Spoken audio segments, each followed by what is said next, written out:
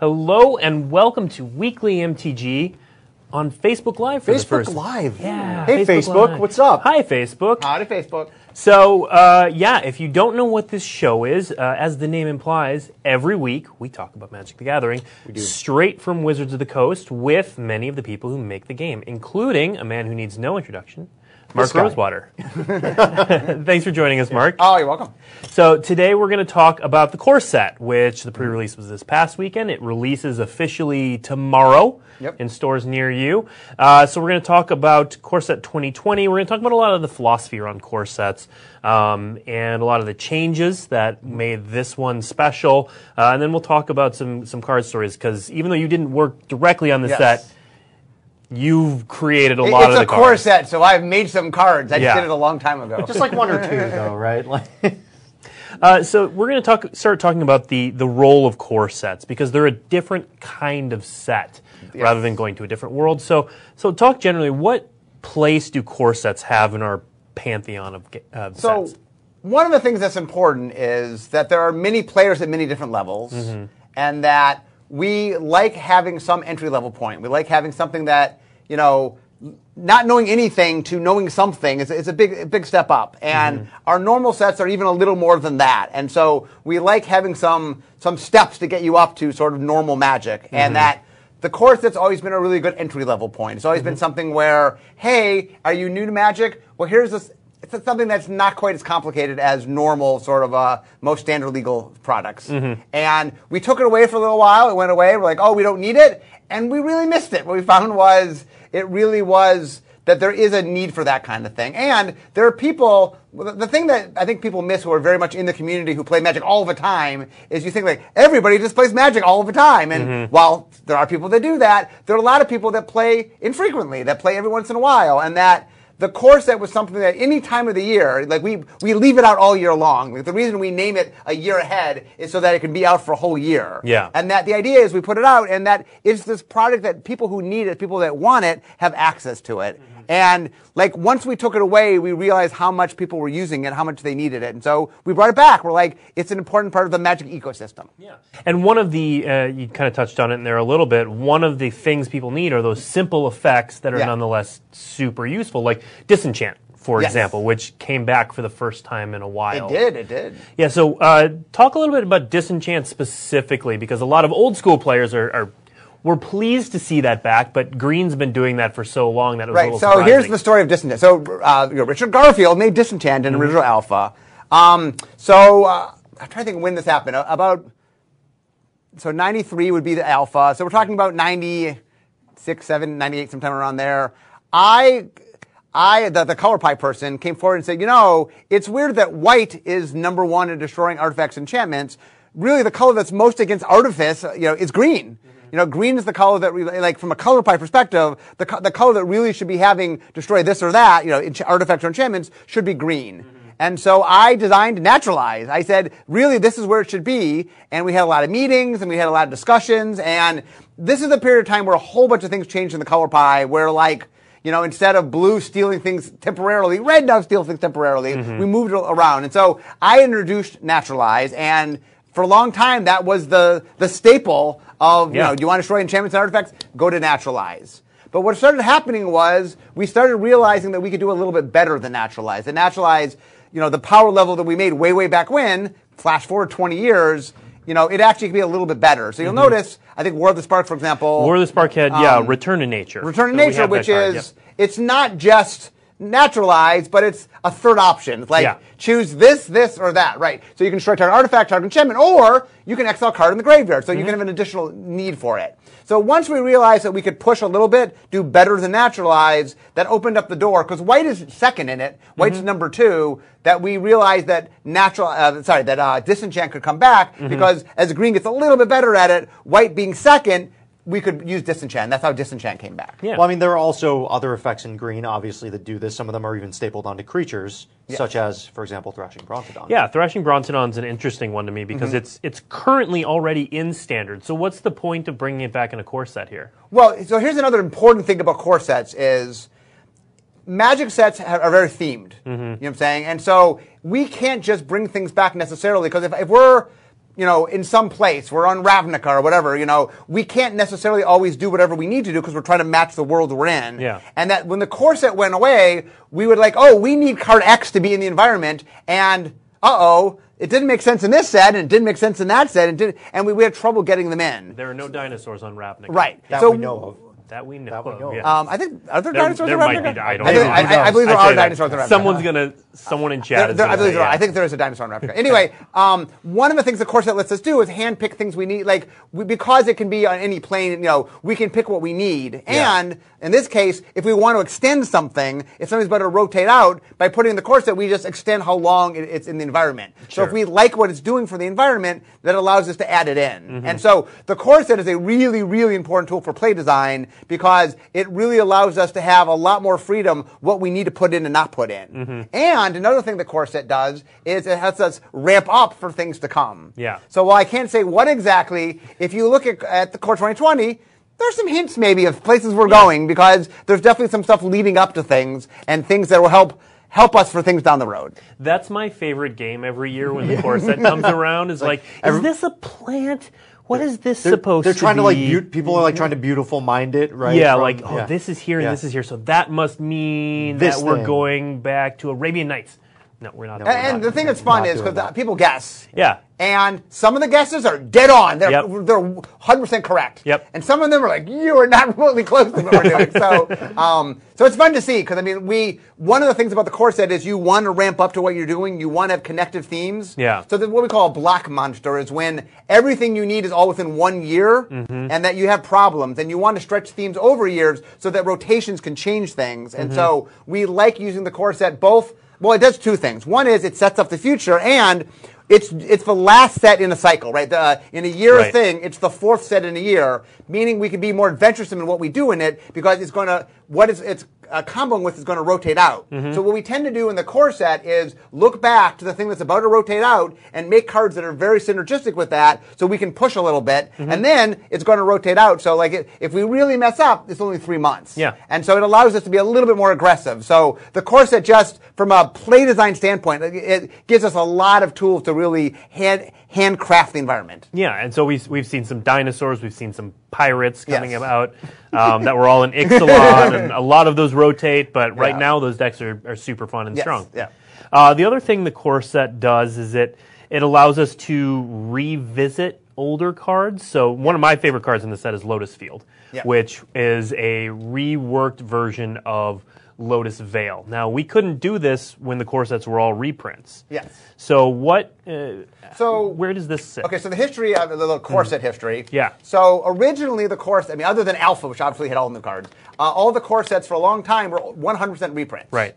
Then Aaron Forsyth came up with an idea. He made Magic 2010, and the idea was, well, what if the core set just had some new content in it? Not that it couldn't have reprints. We want reprints, but hey, let's open the door. Why can't the core sets have new content? And that the freedom to make new content, to actually customize what we needed, proved to be very, very valuable. Because one of our problems in the past had been, we need a very simple effect, but no set it quite made sense for, so we just have a gap of things we need. Yeah. And all of a sudden we could I need a very specific vanilla, or I need a very specific ETV effect. We can just make it. We can just make the thing we need. And so the core set, started with Magic 2010, started having new content in it. And ever since then, once you get new content, A, the audience really likes the new content, and B, we realize the value, how much value as a tool having new content allows you to craft the set.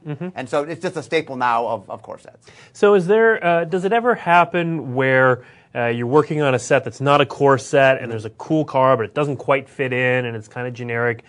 Does it get moved to the core set? Does it get picked up? Does that ever happen? So what happens is whenever we get things that are knocked out of sets, and that happens all the time, and it's not that it's bad, it's just, for what this set needs, and we're doing the curving the set, whatever, things will get knocked out. And when things get knocked out, they sort of go into this general slush area. Yep.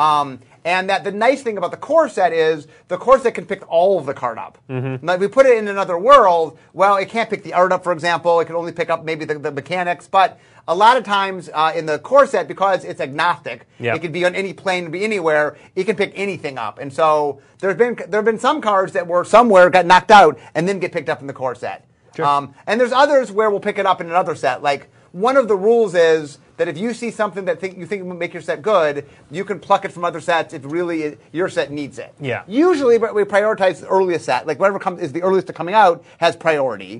But things will move around. There's a lot of stuff where you see something.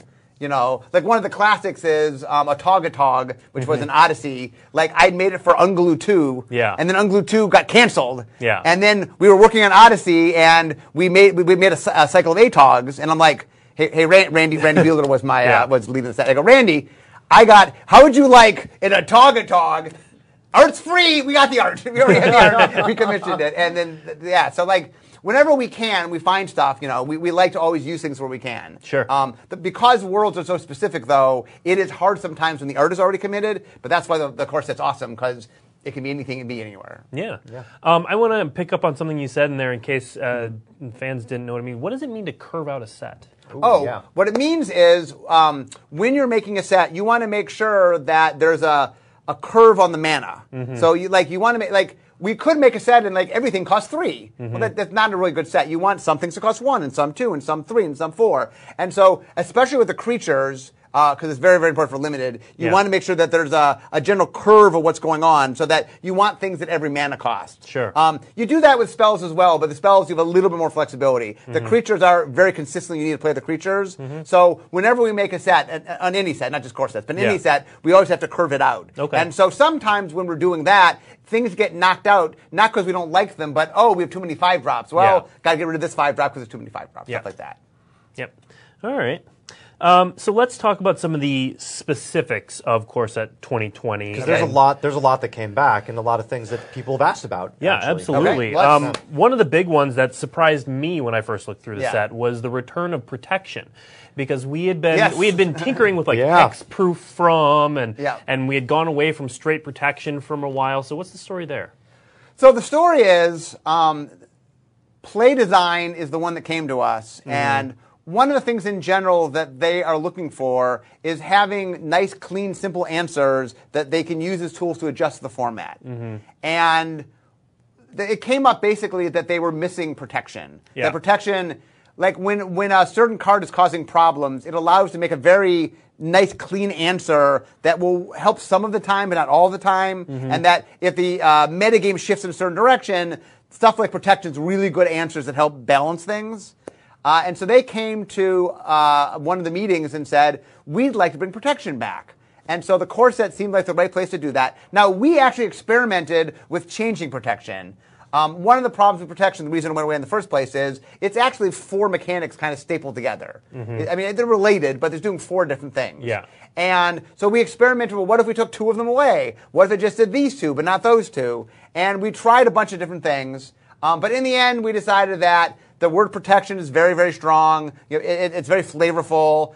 It seemed to do a really good job of what play design, and so we decided to bring it back. And there's some cost with that. It is a complicated mechanic. We're trying to use it judiciously. But we brought it back mostly because play design really, really needed it as a tool. Why did it go away in the first place? Because it's complicated. It's 4 mechanics in Because one. it's 4 mechanics stapled together. There's an acronym for it. What is it? Because it's It's Debt. DET. Yeah. D-E-B-T. Yeah. Damage, enchanting, Slash equipping. block, slash equipping, can't be blocked, blocking, and targeted. Yeah. Anyway. Go ahead. No, that's the thing. Yeah, like I said, there's a lot of concern when we brought it back that it is a complicated thing. You'll notice we didn't put a lot of it in the set, and it was really used more as a sideboard thing, meaning things that you might sideboard it in the right situation, trying to use it as a scalpel to help fix things. Yeah. So. It's not like it's on a card like, say, a Mirren Crusader, where if your opponent is playing black-green, they just can't do anything. Right. And they lose. Yes. Yeah. So along those same lines, we also brought back strong anti-enemy color cards. Yeah. So not only have we not had what are referred to by a lot of fans as color hosers in a while, but the enemy colors weren't really played up as fighting for a while. Right. Yeah. So when Alpha first came out, one of the things that's very interesting about the color pie is the dynamic of some things are allies and some things are enemies. Yeah. But what we found over the years is, from a gameplay standpoint, for example, if you go back in early Magic, there were just more allied cards than enemy cards, and allied cards worked better, and enemy cards worked worse. Yeah. And it just, what we realized is Magic was better if there's just more ways to play Magic. You're just having access to 10 two-color archetypes rather than 5 that were viable for Constructed, just made better Magic. Yeah. And so over the years, we've definitely sort of moved away from really playing up the ally and eneminess of things.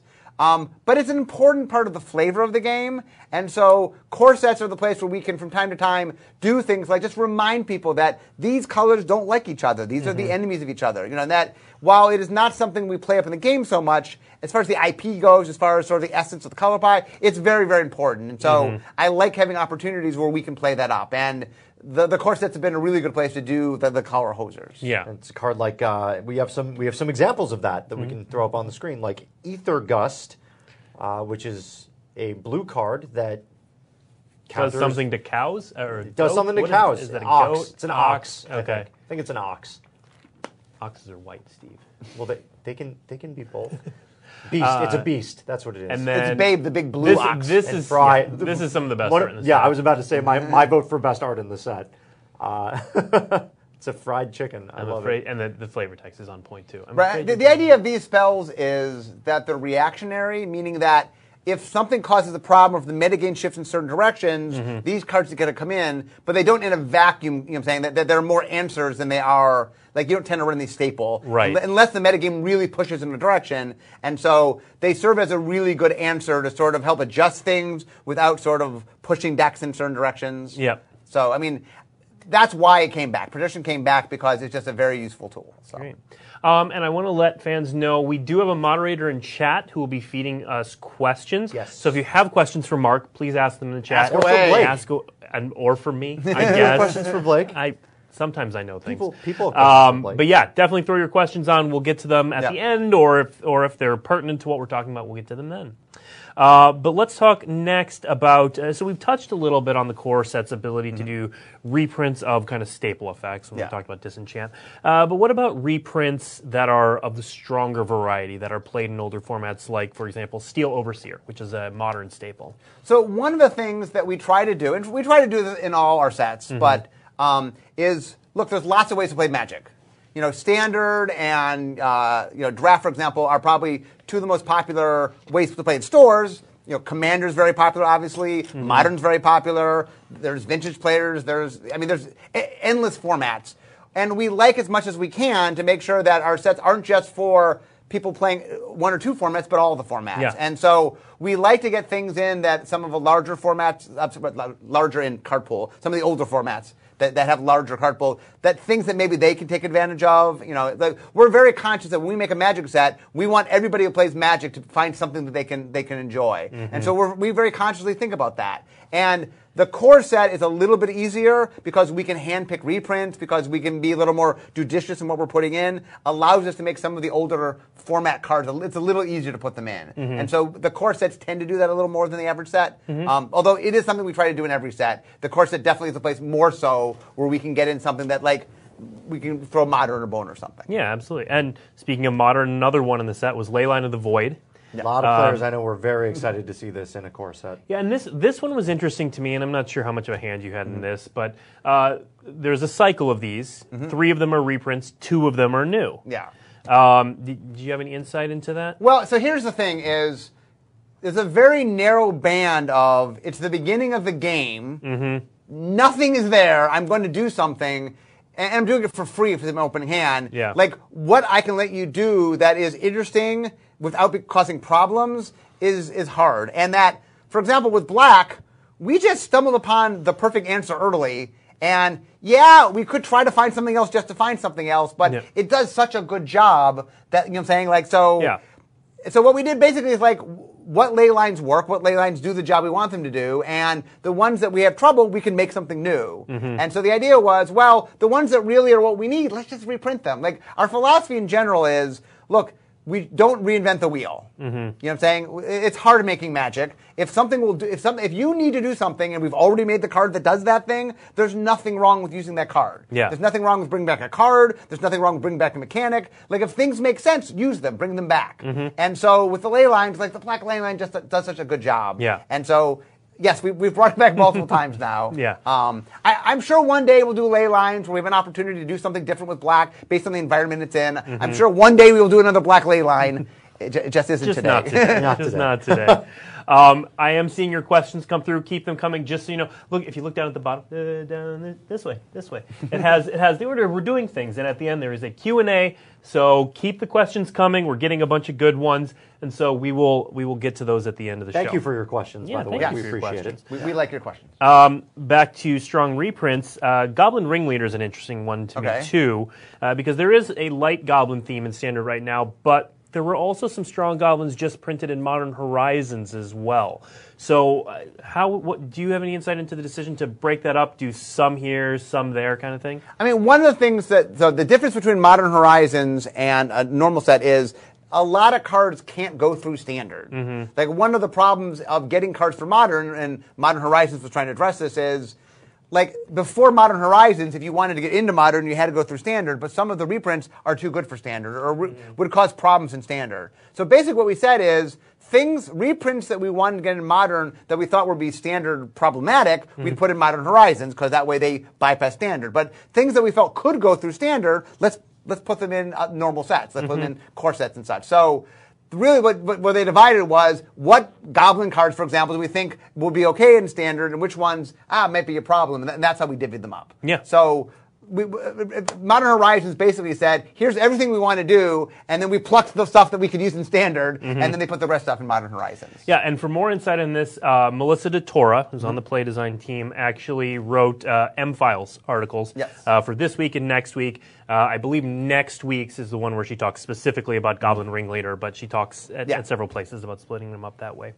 But then there were also... so we think of core sets as being for Standard and Draft, and as you said, we reprint some stuff for Modern. But there were also some new cards that were that seem to be created with older formats in mind. So, for example, Brought Back has gotten a lot of attention as a Modern card. So where do those fit into the ecosystem of M20?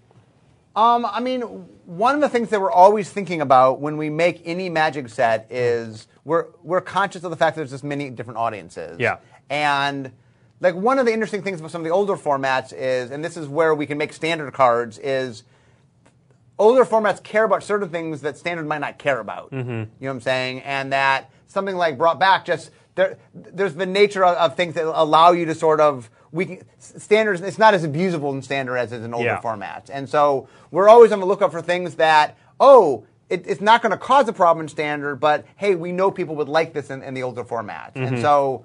Like I said, Magic is not one game. I say this all the time. It's really many games. And look, every set we put out, we want as many Magic players to want it as possible. And so we're just very conscious of looking at different places to put things. Like Commander is another good example where, this set has 3-color, legendary creatures. Yeah. And that wasn't an accident or anything, what I'm saying? Like, we were very conscious of, we want to make sure that where we can do things for different formats. And look, a lot of Commander players out there. A lot of people that really are saying, hey, we'd like to see more, multicolored legendary creatures, especially 3+ colors. And so we were able to do stuff like that. So that actually brings up a question Brad had in chat.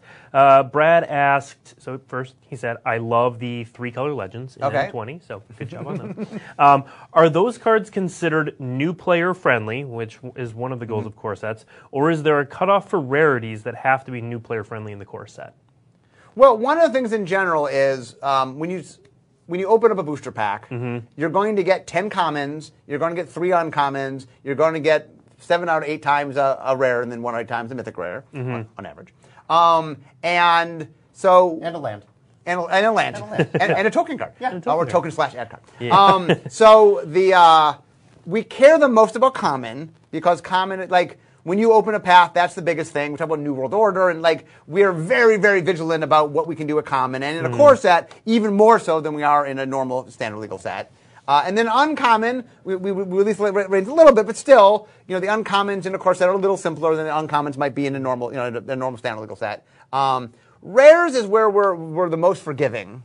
Like, one of the things we've learned is if you make something really exciting and a little bit complicated, but it's really exciting, players are much more willing to spend the time to learn. Yeah. Like, if I make a simple card and it's confusing, like if I make a very basic effect and it's confusing, there's not value to learn it. It's hard. Right. But if I make this very exciting thing, what I'm saying, it's this exciting creature, players are more willing to spend a little time on trying to understand that. And so what we've learned at Rare is we'll make things a little more complicated, provided we make them splashy enough that the people feel invested to want to learn. Right. Because one of the big lessons we've learned over the years is it's not like beginners are afraid of complexity per se. We don't want them to get overwhelmed. Yeah. But if they get invested in something, if they're excited by something, that's when they want to learn. And so the stuff like the 3-Color Legends, we clearly made them to make them commander friendly, and not that they're not new player friendly, but they didn't need to be.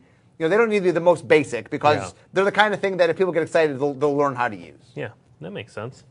Okay, so there's also one change that you've talked a little bit about in your blog, Blog-a-Talk, if you haven't been there, which is the rise of colored artifacts and using colored artifacts more often. So talk a little bit about that change. Okay, so the very first set to ever have artifacts as a major theme was Antiquities. And then as far as like a block, we had the Mirrodin block. Yep. Urza's Saga also had a very, even though it wasn't technically about artifacts, had a very big artifact component that ended up being very strong. We then in Shards of Alara, we had one of the factions was very artifact based, the Esper. Yep. And then we did Scars of Mirrodin, which was an artifact set. And then we did Kaladesh.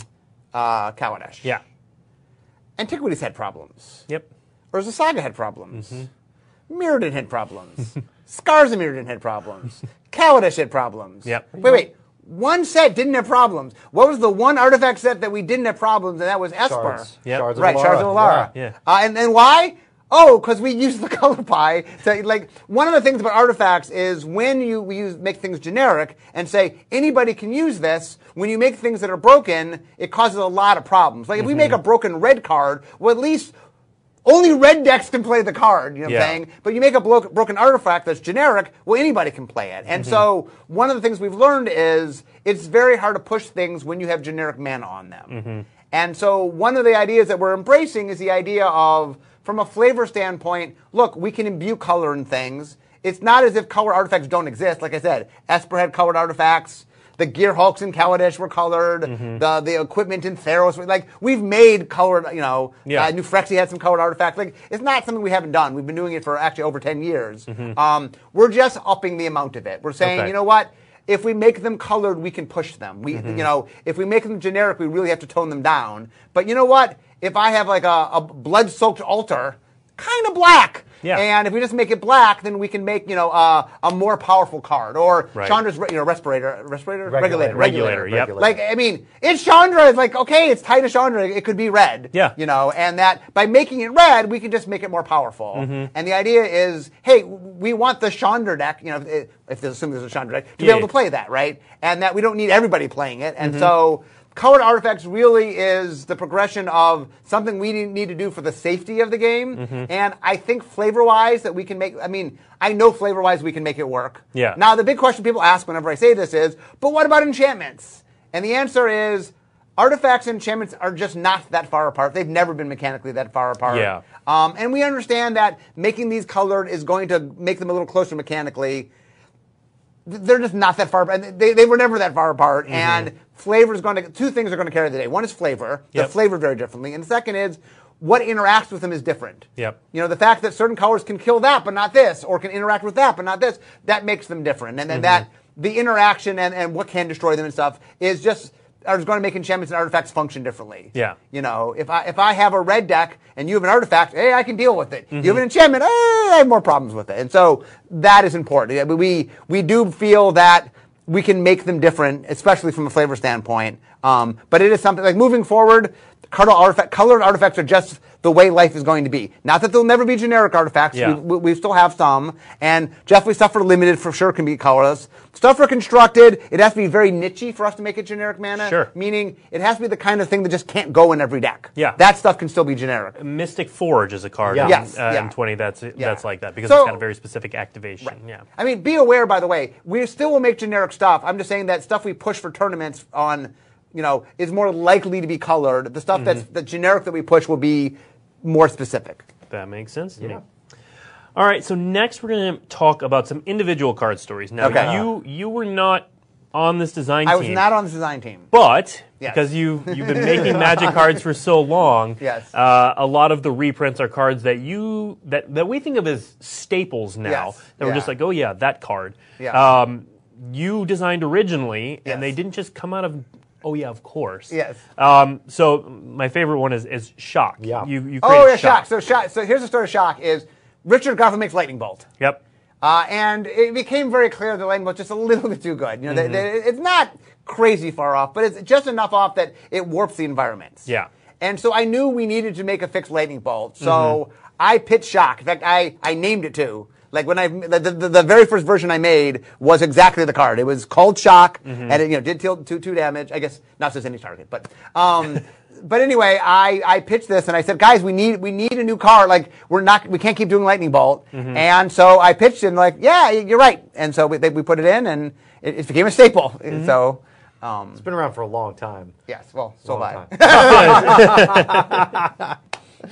A really, really long long time, time, Mark. Another one that you originally designed was Raise the Alarm, which I think went a little under the radar that it was back in M20. Yeah. Yes. I think originally what we were just trying to do was we liked the idea of white being about little creatures.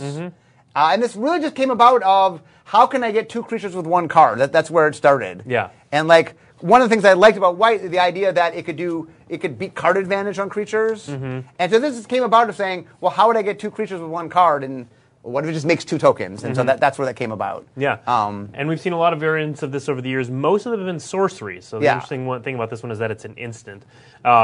Is that just kind of a product of when it was I designed think, back in the day? well, I mean, I also think we thought it would be a good defensive thing for white. Sure. So, like, not only could it make creatures, but, it could surprise them and it could block things. Yeah. So, I think the reason we made it instant originally was we were thinking as, like, a defensive card.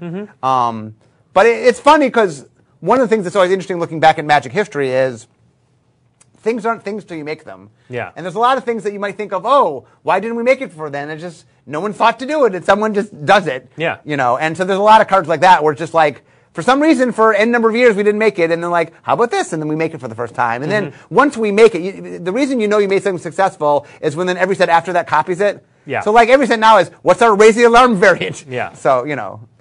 One card we haven't done in a while is Rule of Law, Yeah. which you also designed. Yes. So I think the first version of it, what was the blue? There's a blue version, right?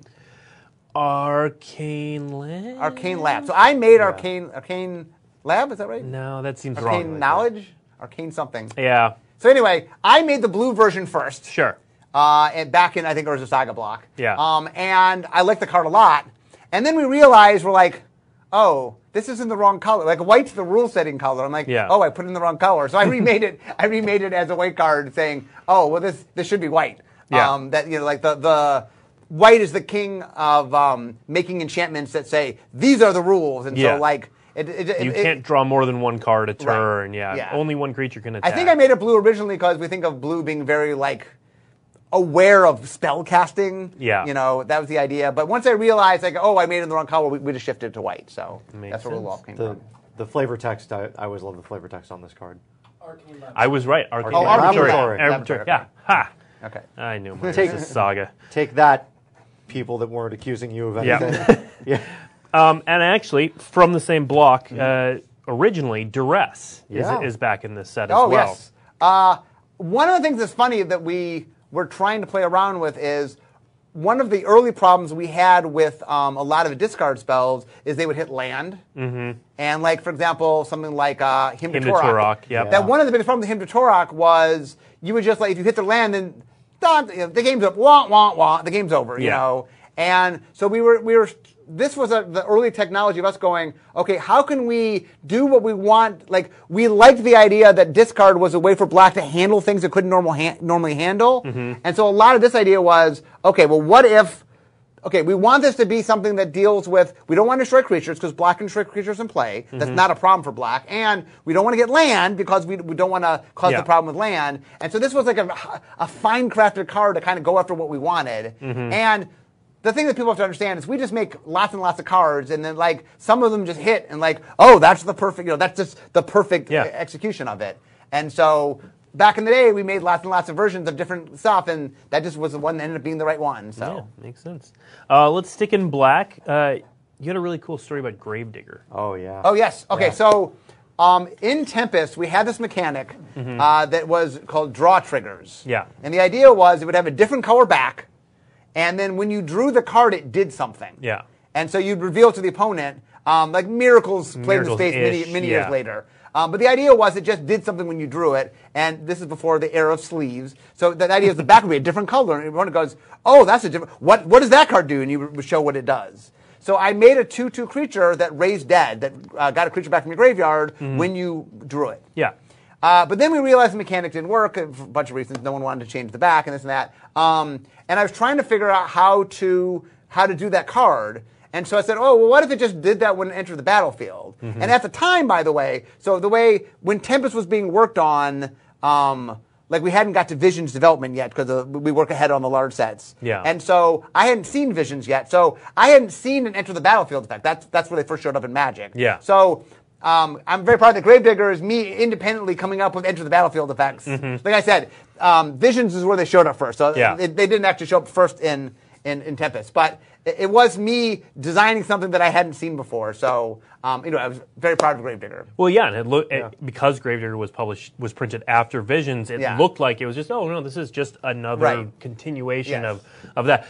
Comes into play effects on, or comes into battlefield effects on creatures are very common these days. But it was actually really innovative back in Visions. Yeah, I mean, the funny thing is, Visions is the first to even do it. Yeah. So Magic went by for multiple years before any cards did that. And then even then, like Visions, I think had 4 cards that had an enter battlefield effect. Like it slowly became part of Magic and eventually realized how valuable they were.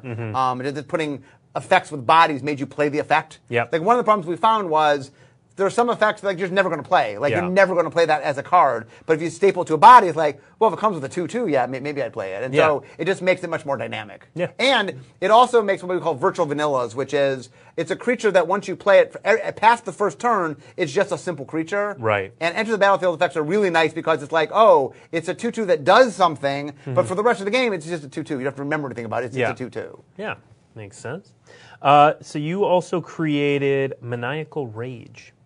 What's that? Maniacal Rage was, I can't remember back. Oh, that's a great question. Yeah, it was a while back. Was that Tempest? The Maniacal Rage came about because I was fascinated by things that were both positive and negative. And the idea being that maybe you put it on your creature, or maybe you put it on your opponent's creature. And so the way this was made was, look, it's mostly going to go on your creature. It's mostly going to make your creatures better. But every once in a while, you just need to get through for that final damage. And like, haha, you can't block. Just felt like super clever. And that came about from me experimenting with kind of like positives and negatives together. That's where that came about. So. Yeah, and that's actually really interesting for newer players because you look at this card and you're torn. Is this good or bad? Do I want to put this on my creature?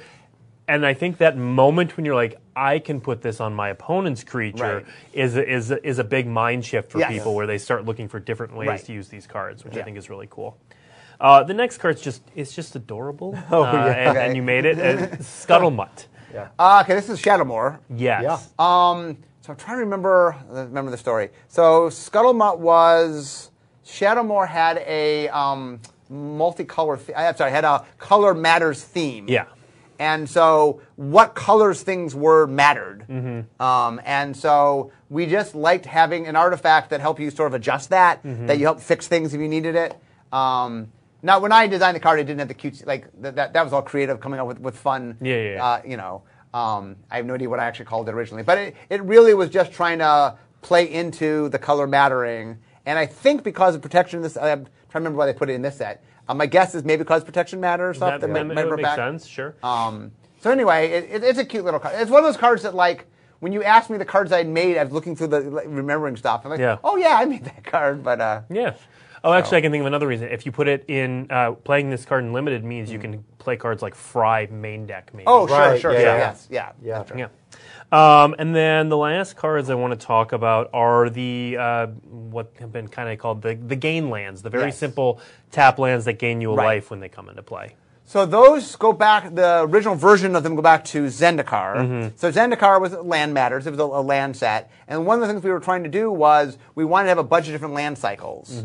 And we knew we wanted something at common, something at uncommon, and something at rare. And I think the commons and rare were the earliest. We actually struggled a bit with the uncommons.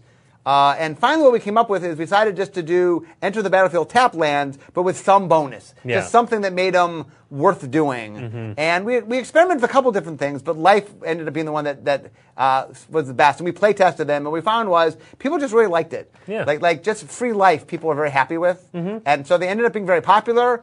And then when we did Khans of Tarkir, we decided we wanted to bring them back, but the names were... Like they were named for Zendikar, and so they not all the made sense. Jerry Refuge, right? And, yeah. So we gave them generic names so that we could, because we knew at this point that they were popular. We're like, we're going to want to bring them back. Yeah. So let's give them more generic names for Khans of Tarkir, knowing that other sets that need them, we could use them. And then I believe the core set used the Khans friends, right? Yes. Okay. Yeah, and we've made them kind of evergreen. They get printed in Planeswalker decks and that sort of thing. Yeah. So we do have some questions from chat, so we're going to move on to the Q&A portion of this. Thank you for your questions once again. Thank you for your questions. Thank you. We're going to, let's see, which of these can we answer? Which can we answer? Which There's can some we that answer? we can't. Well, so There's for some- example, yeah. great question from Van. What are the Commander 2019 themes? We're not going to answer that here. Yeah. I will say that Commander previews are coming soon. Yeah. Soon. Soon, TM. August. We'll say August. I've told people that at the San Diego Comic-Con panel, I will say when previews are. Yes. Yeah. Yep. Okay, so this is a question from Noah. Okay. This is about templating, so you may or Okay, may well, not. I'm we'll not try known it. for my template, but we'll see. We'll try it. Okay. Okay. The color hosers Yeah. caused a lot of discussion and confusion with regards to templating. What kind of discussion went into determining that specific wording? Can we pull up one of the... Yeah, can you pull up Fry or Fry. Because it has the best art. Let's pull up Fry. Pull up Fry. Yeah. Deal with target creature, planeswalker that's white or blue. I'm trying to understand what's different. Bring up the Ether Ether Gust too. Let's see. Target Maybe spell. it's the target spell that's that's red blank or blank? green. Yeah, maybe. I mean, once again, one of the things that we're constantly trying to do in templating, once again, not my area, but Yeah. is we're constantly trying to work to what makes it the easiest for the audience to understand while technically being accurate and working within the rules. Yeah. And my guess is if we changed something, we thought there was a way to make it a little bit easier to understand. I think the way it used to be, if I'm remembering correctly, would be, for example, destroy target blue permanent, not destroy target permanent that's Yeah. X or Y. I think that. Yeah, I don't necessarily know why they made the change. That's fair. I'm sure it stemmed from trying to make things clear to understand. Yeah. But I very not my area. So. Question from Chris: why is Core Set 2020 based in part on Chandra? Well, one of the things that we like to do is we need to market our sets. Like we need to have a hook for the sets. Yeah. And so we like to have for core sets, something has to go in the box. For example, Yeah. we have what we call the key art, meaning on the box there's a figure on the box. And so what we found with core sets is somebody's got to go in the box, so we might as well make it a focus on that. And then we can do just a little bit in the set to make it like last time was Nicol Bolas. Oh, we had the Elder Dragon Legends. We had the Nicol Bolas that transformed. So this year we're like, what can we do? And Chandra's very popular. People like Chandra. And we've done a lot of market research. And what we found is for new players, Chandra's the most popular character. That when you don't know anything about Magic, when you just like for vacuum, people really like Chandra. Cool fire lady. Yeah. You know, there's certain characters that when you get more into Magic, that you know Magic, go up. Yeah. But there's a very interesting thing when we do market research that when you know nothing about Magic, certain things are off-putting to people. Like being non-human is off-putting to people if you're a brand new player. Okay. So like the ones that they like tend to be humanoid. I mean, things that look human. And then like a Johnny, for example, tests poorly with brand new people that have never played Magic before. But when you test Magic players, Johnny goes way up, like I'm saying. So it's this weird dynamic where there's certain things. Anyway, Chandra does very, very well with brand new. I mean, not that the established audience doesn't like her too, but she does very, very well with brand new players, and so that is my guess why they chose her. Okay. She also her hair is on fire. She looks cool. This is a question from Michael. Hey, Mark. Hey, Michael. How hard is it to balance a planeswalker? So just to be clear, Mark's not on the balance side of things. He's more on the like. Well, you got to get your finger right in the middle. No, I mean, planeswalkers are very hard to. I mean, I don't do this, but I have. I've talked much with our play design department. Planeswalkers are very tricky. In fact, they're one of the trickiest cards to design, partly because we like to make strong Planeswalkers. We don't make a lot of them, and the audience very much loves the Planeswalker. So, we try to make sure that all of them at least there's something you can do with them in a version of Constructed. Not all of them are top tier tournament Constructed, but at least they're casual Constructed, something which you might play at F&M or something like that. And we want to make sure that they are something that is evocative of who the character is. And we have a whole, Ethan's in charge of making sure Ethan and Yanni oversee the Planeswalkers, and are they representing who they are? And there's a color mix we have to balance in Standard, and there's a lot of things we have to worry about. And then within the design of each one, we want them to come onto the battlefield, and we want them to be able to protect themselves somewhat, but we want to do cool things, and it wants to be a plan. Like the idea of you want to work towards something, usually the ultimate, which is the big last ability. We want there to be a story and gameplay for the Planeswalkers, and so there is a lot of energy that goes into making our Planeswalkers work. There's a lot of play testing. There's a lot of tweaking. We have what we call knobs, which are costs and stuff you can adjust. And Planeswalkers have a lot of knobs between the loyalty and starting loyalty and what they cost and stuff. And so they go through a lot of changes because of that. And so it just takes a lot of work to do it. I mean, it's really an iteration thing. It's an iterative process of just play it, change play. Yep. And the Planeswalkers will go through 10, 12, 14, sometimes 20 iterations depending on what the character is. Yeah, they're very important to get correct. This says, question to Mark, but I'm going to answer it. Okay. It's from Don. I've heard that you intend to share some stuff about archery during SCCC. Will there be a way for us not able to get to the con to get information about archery shortly after the event? So yes, we are going to be live tweeting it on Wizards_Magic. Wizards_Magic. We're also going to be posting an article on our news site, dailymtg.com. It's written by Mark. It was written a while ago. Translated and all that stuff. It's that important. That we will be posting immediately after the panel. So the panel runs from 6:30 p.m. to 7:30 p.m. local time, and we will post the article at 7:30 p.m. And I'm going to be saying things important enough that I had to write an article about it. Yes, so that should be telling. That should be very telling. Let's see. We talked about the legends. Okay. Junis, I'm probably mispronouncing that, and I apologize. There's a lot of good elementals in Core 2020. While stronger in red, there's a clear emphasis on teamer colors. Are you going to keep it like that from now on, or did it just go that way for this set? Maybe a Jund emphasis later, for example. Well, what happens is whenever we do tribal stuff, it's dependent upon the set that it's in. You know what I'm saying? So it is red, green, and blue because it makes sense in this set. I will say that in a vacuum, those are the colors that most lean toward elementals. If you just look at where elementals naturally show up, those are the three colors that most often have them. And I feel like black and white are way behind those three colors. But it matters. I mean, it depends where we're at. For example, I'll take something like zombies. We're in Innistrad. Well, in Innistrad, zombies are black and blue. You get to Amonkhet, zombies are black and white. And that it just depends on what we're doing and where it makes sense. Usually with a tribe, there's a center, like zombies are centered in black, for example. So most often when you see them somewhere, if they have a second color, one of the colors is usually black. But depending on where they are and what we're doing, we'll move things around. And so, like, elementals were definitely a theme in Core 2020, and it made sense to be in the colors they're at. But another set could do different things with them. I do think that because blue and red are the colors of, air and water and fire and earth specifically, and green has a lot of nature stuff to them, those are the three colors you're gonna see the most elemental stuff in. That just, I mean, when Yanni picked those themes, he did pick the colors that naturally they played into. Yeah, that makes sense. Let's go this one.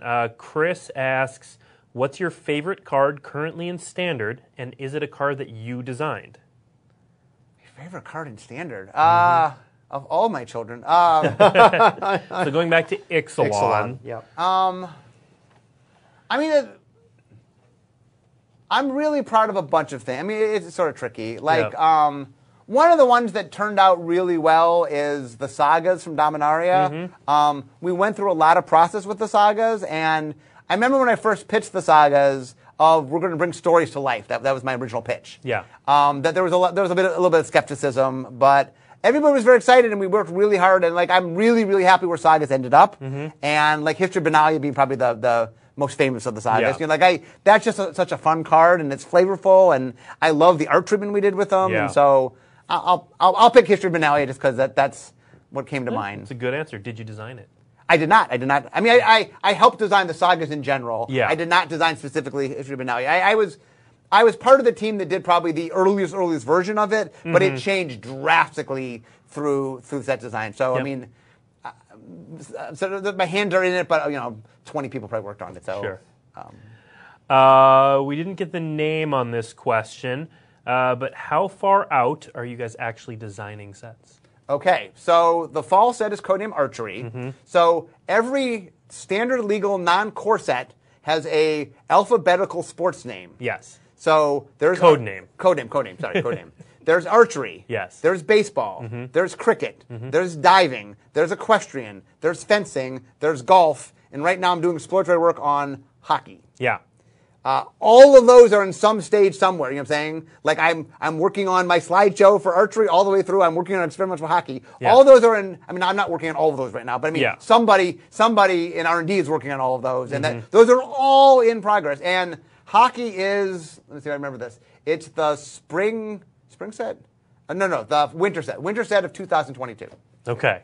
So ways. So a ways away. Little and far out. I'm having conversations right now for like we internally know, I think, through L, and right now we're talking about M through MNOPQR, M through R. When you say when you're talking about, do you mean We plotted loose out themes or just like the code names? the themes. The themes? Yeah, Okay. we have the themes. So like through L, if you ask me, I mean, we haven't designed like I'm working on Hockey H right now. Yeah. So I mean, we know up through L what they're going to be, like what they're about, what the essence of it is.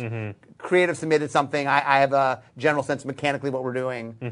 They haven't been made yet or anything, but we have a general sense. And then we're going to very soon, within the next maybe 3 months, plot out, M through R, for example. Okay. So, Wow. so way ahead is the answer. Way Very, very Yeah. far ahead. By the way, that's why I'm so excited when something comes out. Like, for example, I get to talk about archery. 2 years ago, ended up archery. Like, I haven't worked on archery in 2 years. Yeah. So, of course, I'm excited to talk about it. I've been waiting for 2 years for it to come out.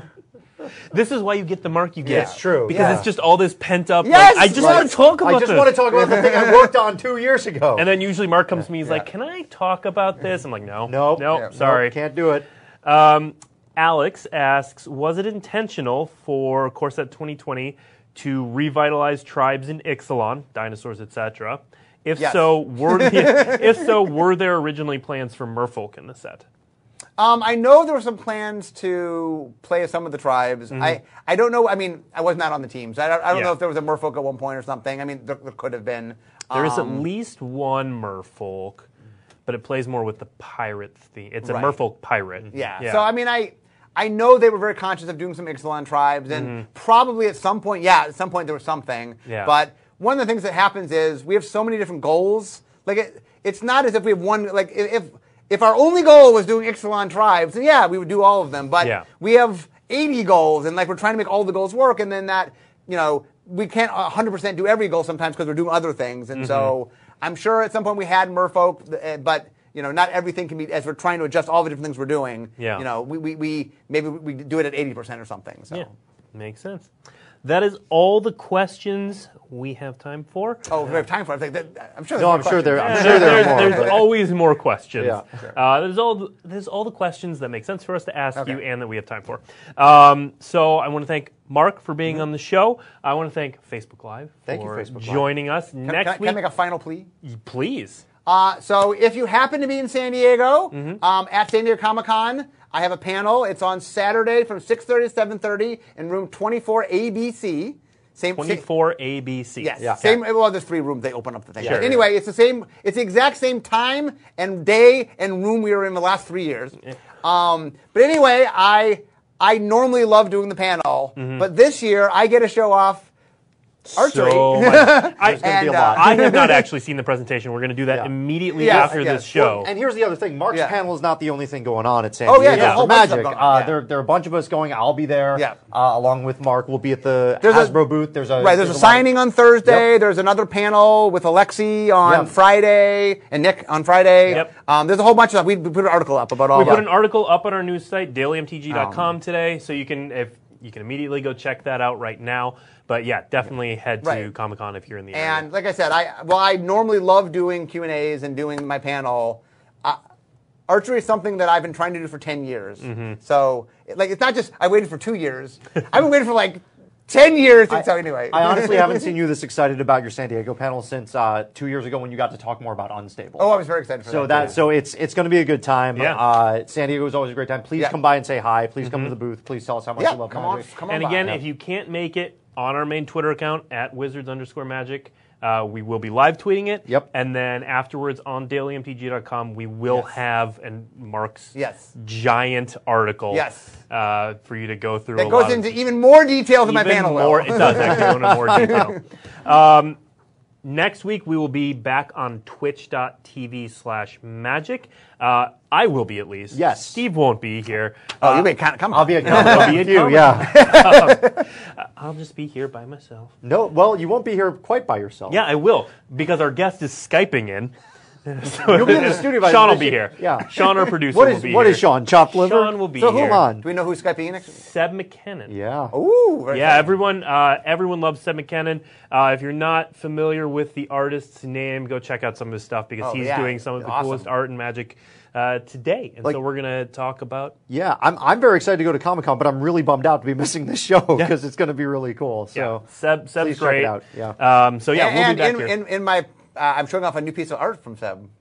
Is one of them from Seb? I Yeah, don't yes, doubt it it. is. We're, It is. we're You need to we're go using him a lot. We need to these go over days. the presentation, so we're going to go do that. I am. It's very exciting. Yeah. It's a really nice piece by Seb. I believe it, and that's all Seb does these days. Is really. Although I shouldn't just say it's a piece by Seb. Yeah, it's a That's piece what by it is. Seb. Yeah. Yep, absolutely.